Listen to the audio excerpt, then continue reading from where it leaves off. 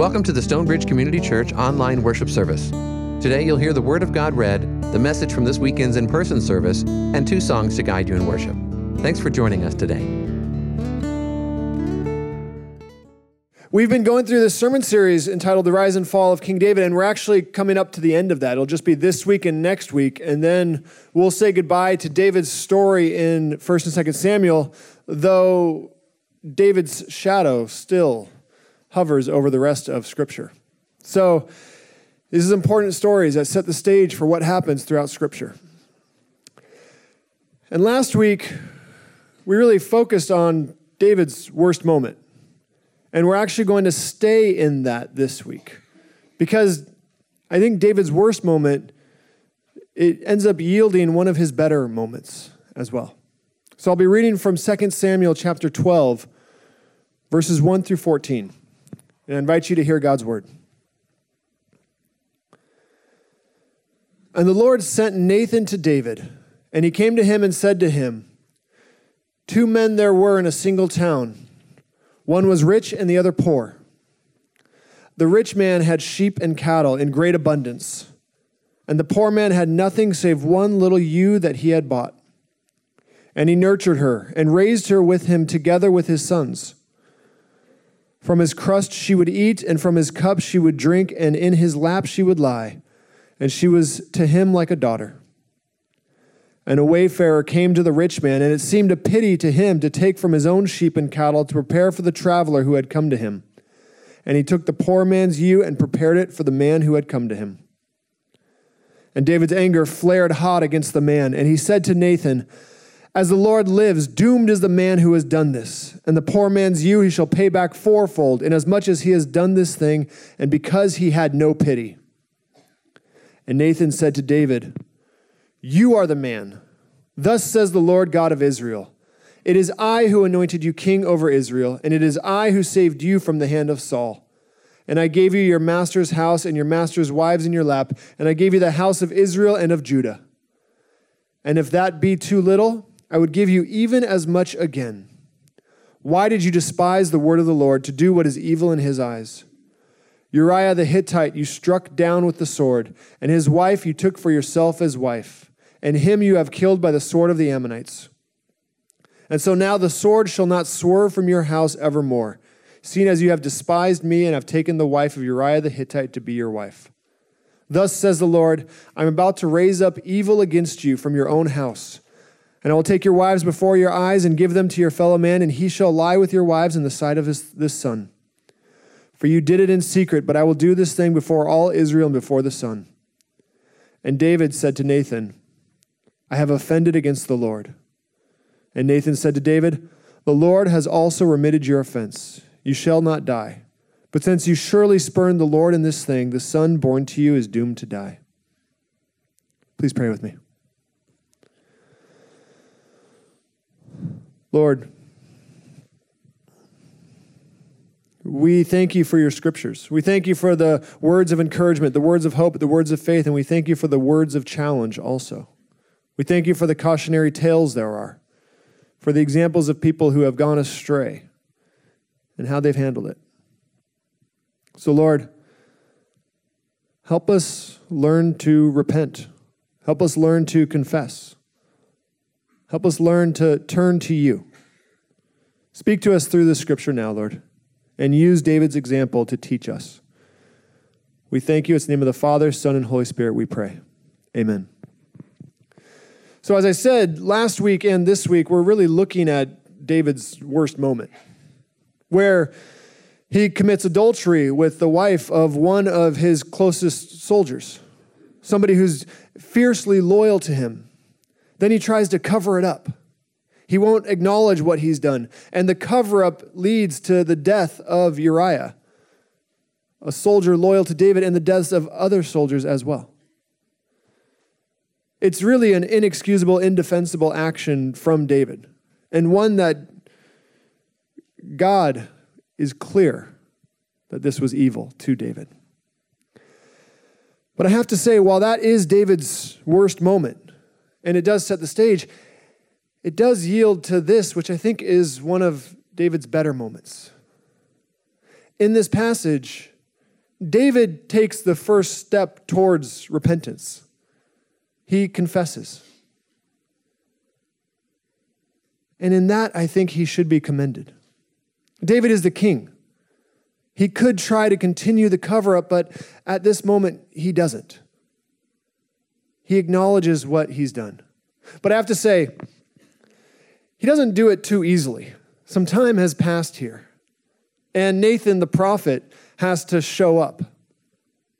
And through a fairly clever way, turns David against himself. Now, Nathan is one of those figures in the Bible that he shows up at some key moments, but we don't know a lot about him. He's there when David wants to build a temple for God. And God says, no, hold on, David, you're not going to do that. Instead, I'm going to build a house for you. God speaks through Nathan to David. And then he's here in the story with Bathsheba. And he's the one who holds David accountable. That really is the role of the prophets. The prophets in the Old Testament, they primarily rise up because the kings have lost their way. And the prophets are there to hold the kings accountable, to be a thorn in the side of the kings when they stray from the word of the Lord. God never wanted kings. It was always a compromise. So the prophets were meant to be a check and a balance on the monarchy. And in that way, Nathan is definitely serving his role here. He is taking David to task. And he does so through this story that he tells. It's a story that I think big picture, you can see how it applies, but when you look at the details, I don't know how it actually lines up. In the story, there's a rich man and a poor man. The poor man has a bunch of cattle and sheep. A rich man has one ewe, and he loves this ewe. He cares for it as a daughter, we're told. And then a traveler comes to the rich man, and the rich man decides to take this one ewe, the only animal this poor man has, and serve that to the traveler instead of taking from his own flocks. Again, big picture, I think it's clear Nathan is highlighting David's selfishness here, his callousness, his lack of concern for somebody else. But in the details, I'm not entirely sure how it actually lines up. I think the ewe is supposed to be Bathsheba, but in the story, the ewe is the one that dies. The poor man doesn't die. The rich man doesn't take the poor man's life, which is what actually David did. So in the details, I'm not sure. But with the overall picture here, Nathan is making clear just how selfish and how wrong what David did was. He's holding David accountable here. And to his credit, David responds well. There are other kings, when prophets hold them accountable, when prophets tell them the truth of what they've done, other kings, David's descendants, they will turn on the prophet. They will try to destroy the prophet. They'll try to get rid of the prophet. But in this story here, David, instead of doing that, he confesses. In this translation, it says, I have offended against the Lord. Other translations say, I have sinned. David's response here is a positive one. It's confession. In this moment, David is willing to admit that he's wrong. I don't think that's an easy thing for us to do. I think for all of us human beings, it's hard to admit when we are wrong. It's hard to acknowledge those moments when we're wrong. It's as though we think that if we admit we were wrong, that then we'll be viewed as weak or people won't listen to us anymore. And I think too often we lift up people in culture who never admit that they're wrong. We end up praising them, thinking that doubling down on those moments when you are wrong or you have wronged somebody, that's somehow strength. But in this story with David, he's willing to admit that he was wrong. He's willing to admit that he has sinned. And confession is the first step towards repentance. And I'm not entirely sure why it's so hard for us to admit that we're wrong or that we have wronged somebody, because the truth is, every single one of us is wrong. Every single human being at some point is wrong, does harm. We hurt the people we love. We're callous to people we don't even know. We turn our ears away from the cries of those who are suffering. We all are wrong. The way the Apostle Paul states it is, all have sinned and fall short of the glory of God. But it can be so hard to admit that. It can be so hard to just admit when you've done something wrong, and then to take the next step, which is repentance, to turn away from it. The biblical idea of repentance is, it's a metaphor of you're walking on a road, and that road is leading you to destruction.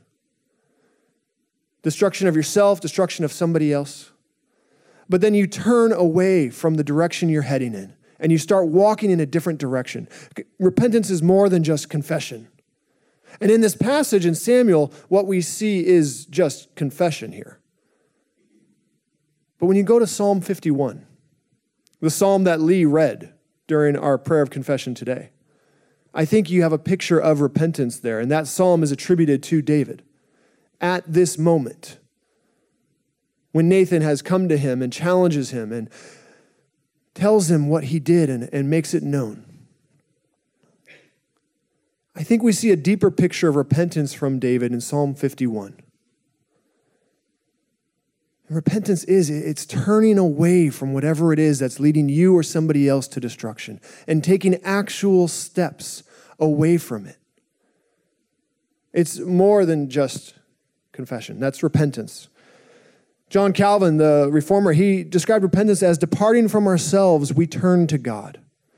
It's where you stop looking to yourself. You stop focusing on yourself. You stop pursuing selfish ambitions, and you turn to God, and your perspective changes, and you start walking in a different path. It's the biblical idea of repentance, and it's so necessary for following Jesus. If you want to follow Jesus, you have to admit that you are wrong. And in those moments where you're made aware of the ways in which you're wrong, you take steps to not continue making the same mistakes. You take steps to doing something different, not for the sake of your salvation. We know salvation isn't based on our own actions, but for the sake of the people around you, for the sake of the witness to the God that we worship. Repentance is necessary for following Jesus, but it's so challenging. It's one of the hardest things I think we Christians do. And I think it requires an unusual amount of honesty. I mean, isn't that what Nathan brings to this moment with David? Honesty. David has done everything he can to be dishonest, to cover this up. And every step along the way, as David tries to cover up what he did with Bathsheba, he raises the stakes. He tries to lie to Uriah. Then he has Uriah killed. Other soldiers are killed as well. Then he tells Joab, his commander, don't even worry about it. It's not a big deal. It's not that evil. As David tries to hide from the truth, the more dishonest he becomes, the more people are hurt around him. Honesty is not easy, but it's necessary. You notice here, too, that Nathan, in order to be honest with David, has to go about it in a fairly clever way. He tells him this story because David is not at a point where he can be honest about what he's done initially. Nathan has to get him mad at somebody else, has to turn his anger and frustration to somebody that doesn't even exist. And then and only then is David able to see that he's who he's actually angry with. I think it's hard for us to be honest with ourselves. I think it's difficult for us as human beings to look in the mirror and to acknowledge the ways in which we've hurt other people. Maybe the guilt is too great. Maybe we feel a sense of shame. I think being honest with ourselves is one of the most challenging things human beings can do, which is why we have so many people running from honesty.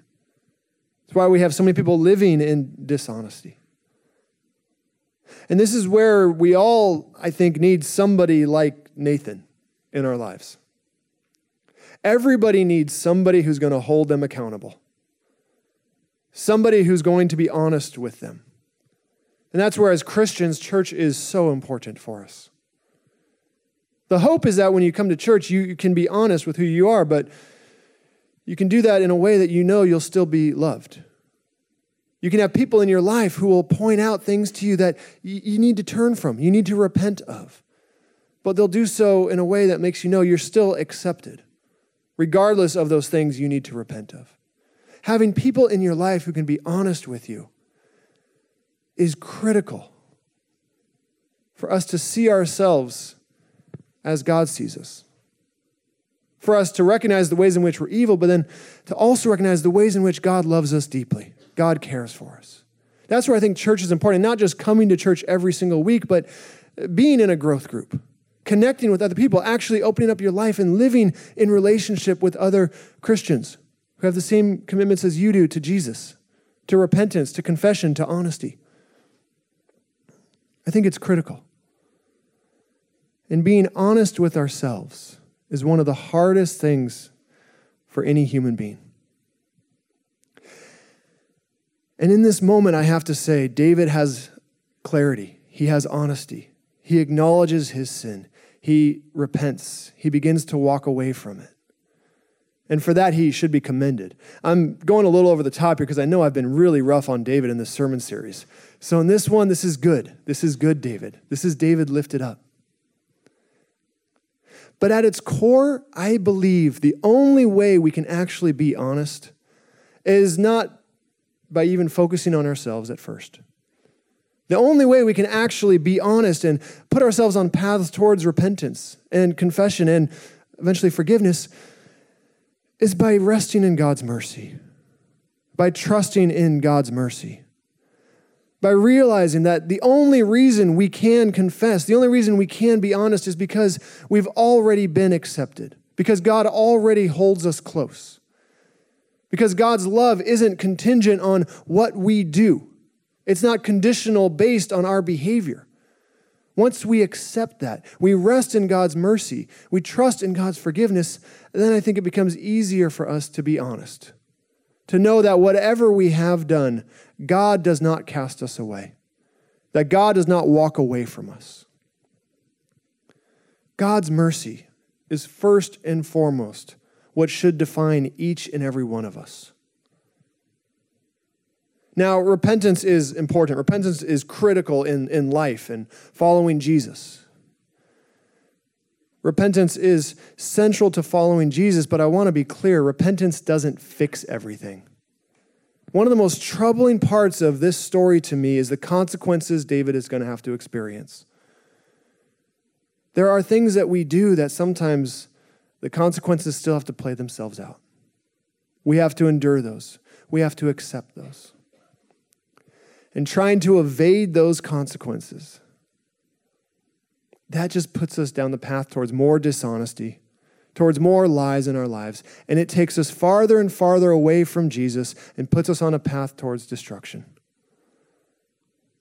So repentance, it doesn't fix everything, but it's still necessary, it's still important. And for us as Christians, for those of us who hold to the hope that Jesus will return, that this world will be restored, we're free to repent because we know that though we may experience consequences, God will make all things right again.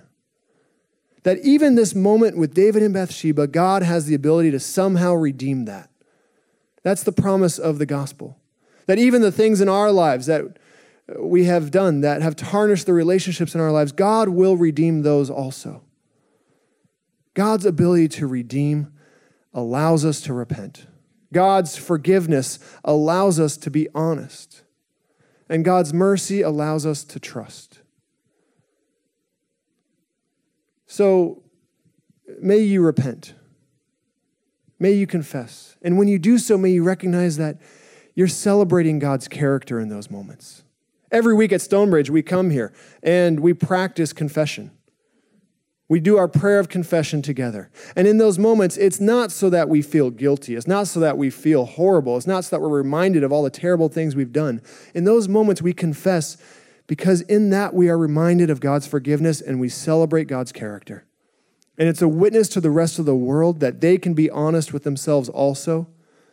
Because God is faithful, God's forgiveness wins. We can trust in that and rest in that. So may you be honest with yourself. May you confess. May you repent. And may you rest in God's mercy. Please pray with me. Lord, in so many ways, we harm others. We harm ourselves. We sin against you. We sin against people in our lives.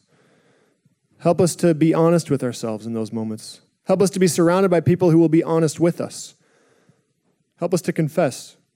Help us not try to lie or cover up or hide or explain away the things that we've done. Help us to confess. Help us to lift up leaders who will be honest, who will confess, who will acknowledge when they've done wrong, and not just try to double down.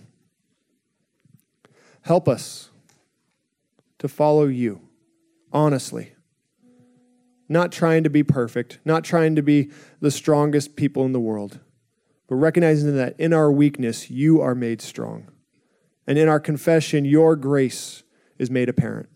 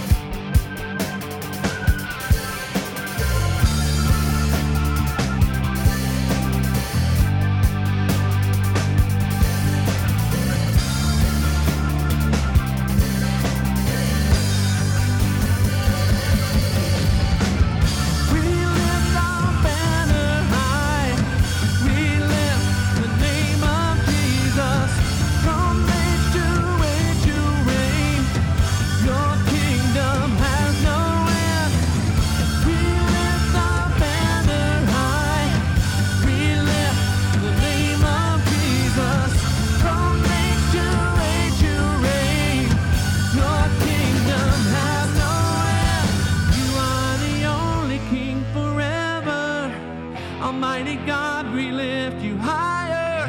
You are the only King forever, forevermore. You are victorious. You are the only King forever. Almighty God, we lift you higher. You are the only King forever, forevermore. You are victorious.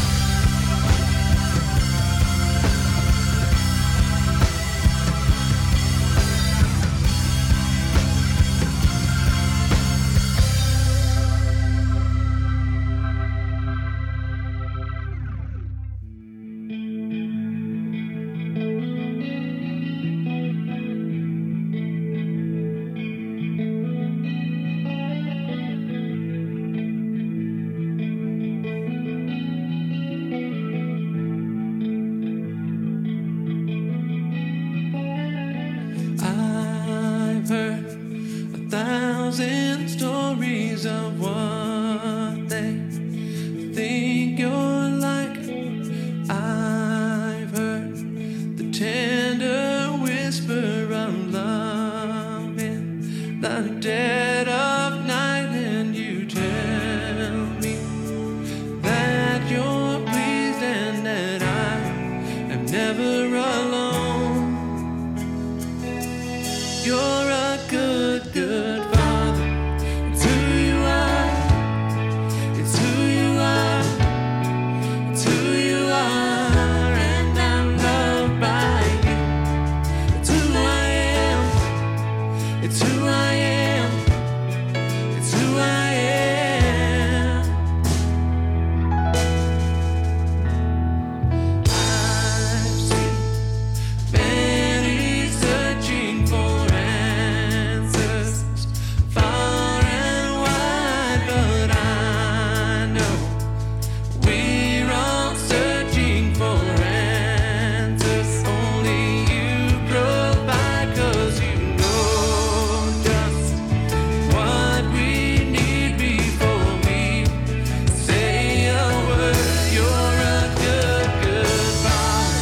It's who you are. It's who you are. It's who you are, and I'm loved by you. It's who I am. It's who I am. It's who I am. You're a good, good Father. It's who you are. It's who you are.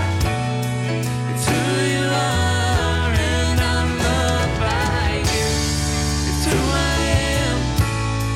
It's who I am. It's who I am. You are perfect in all of your ways. You are perfect in all of your ways. You are perfect in all of your ways to us. Yes, you are, Lord. You are perfect in all of your ways. You are perfect in all of your ways. You are perfect in all of your ways to us.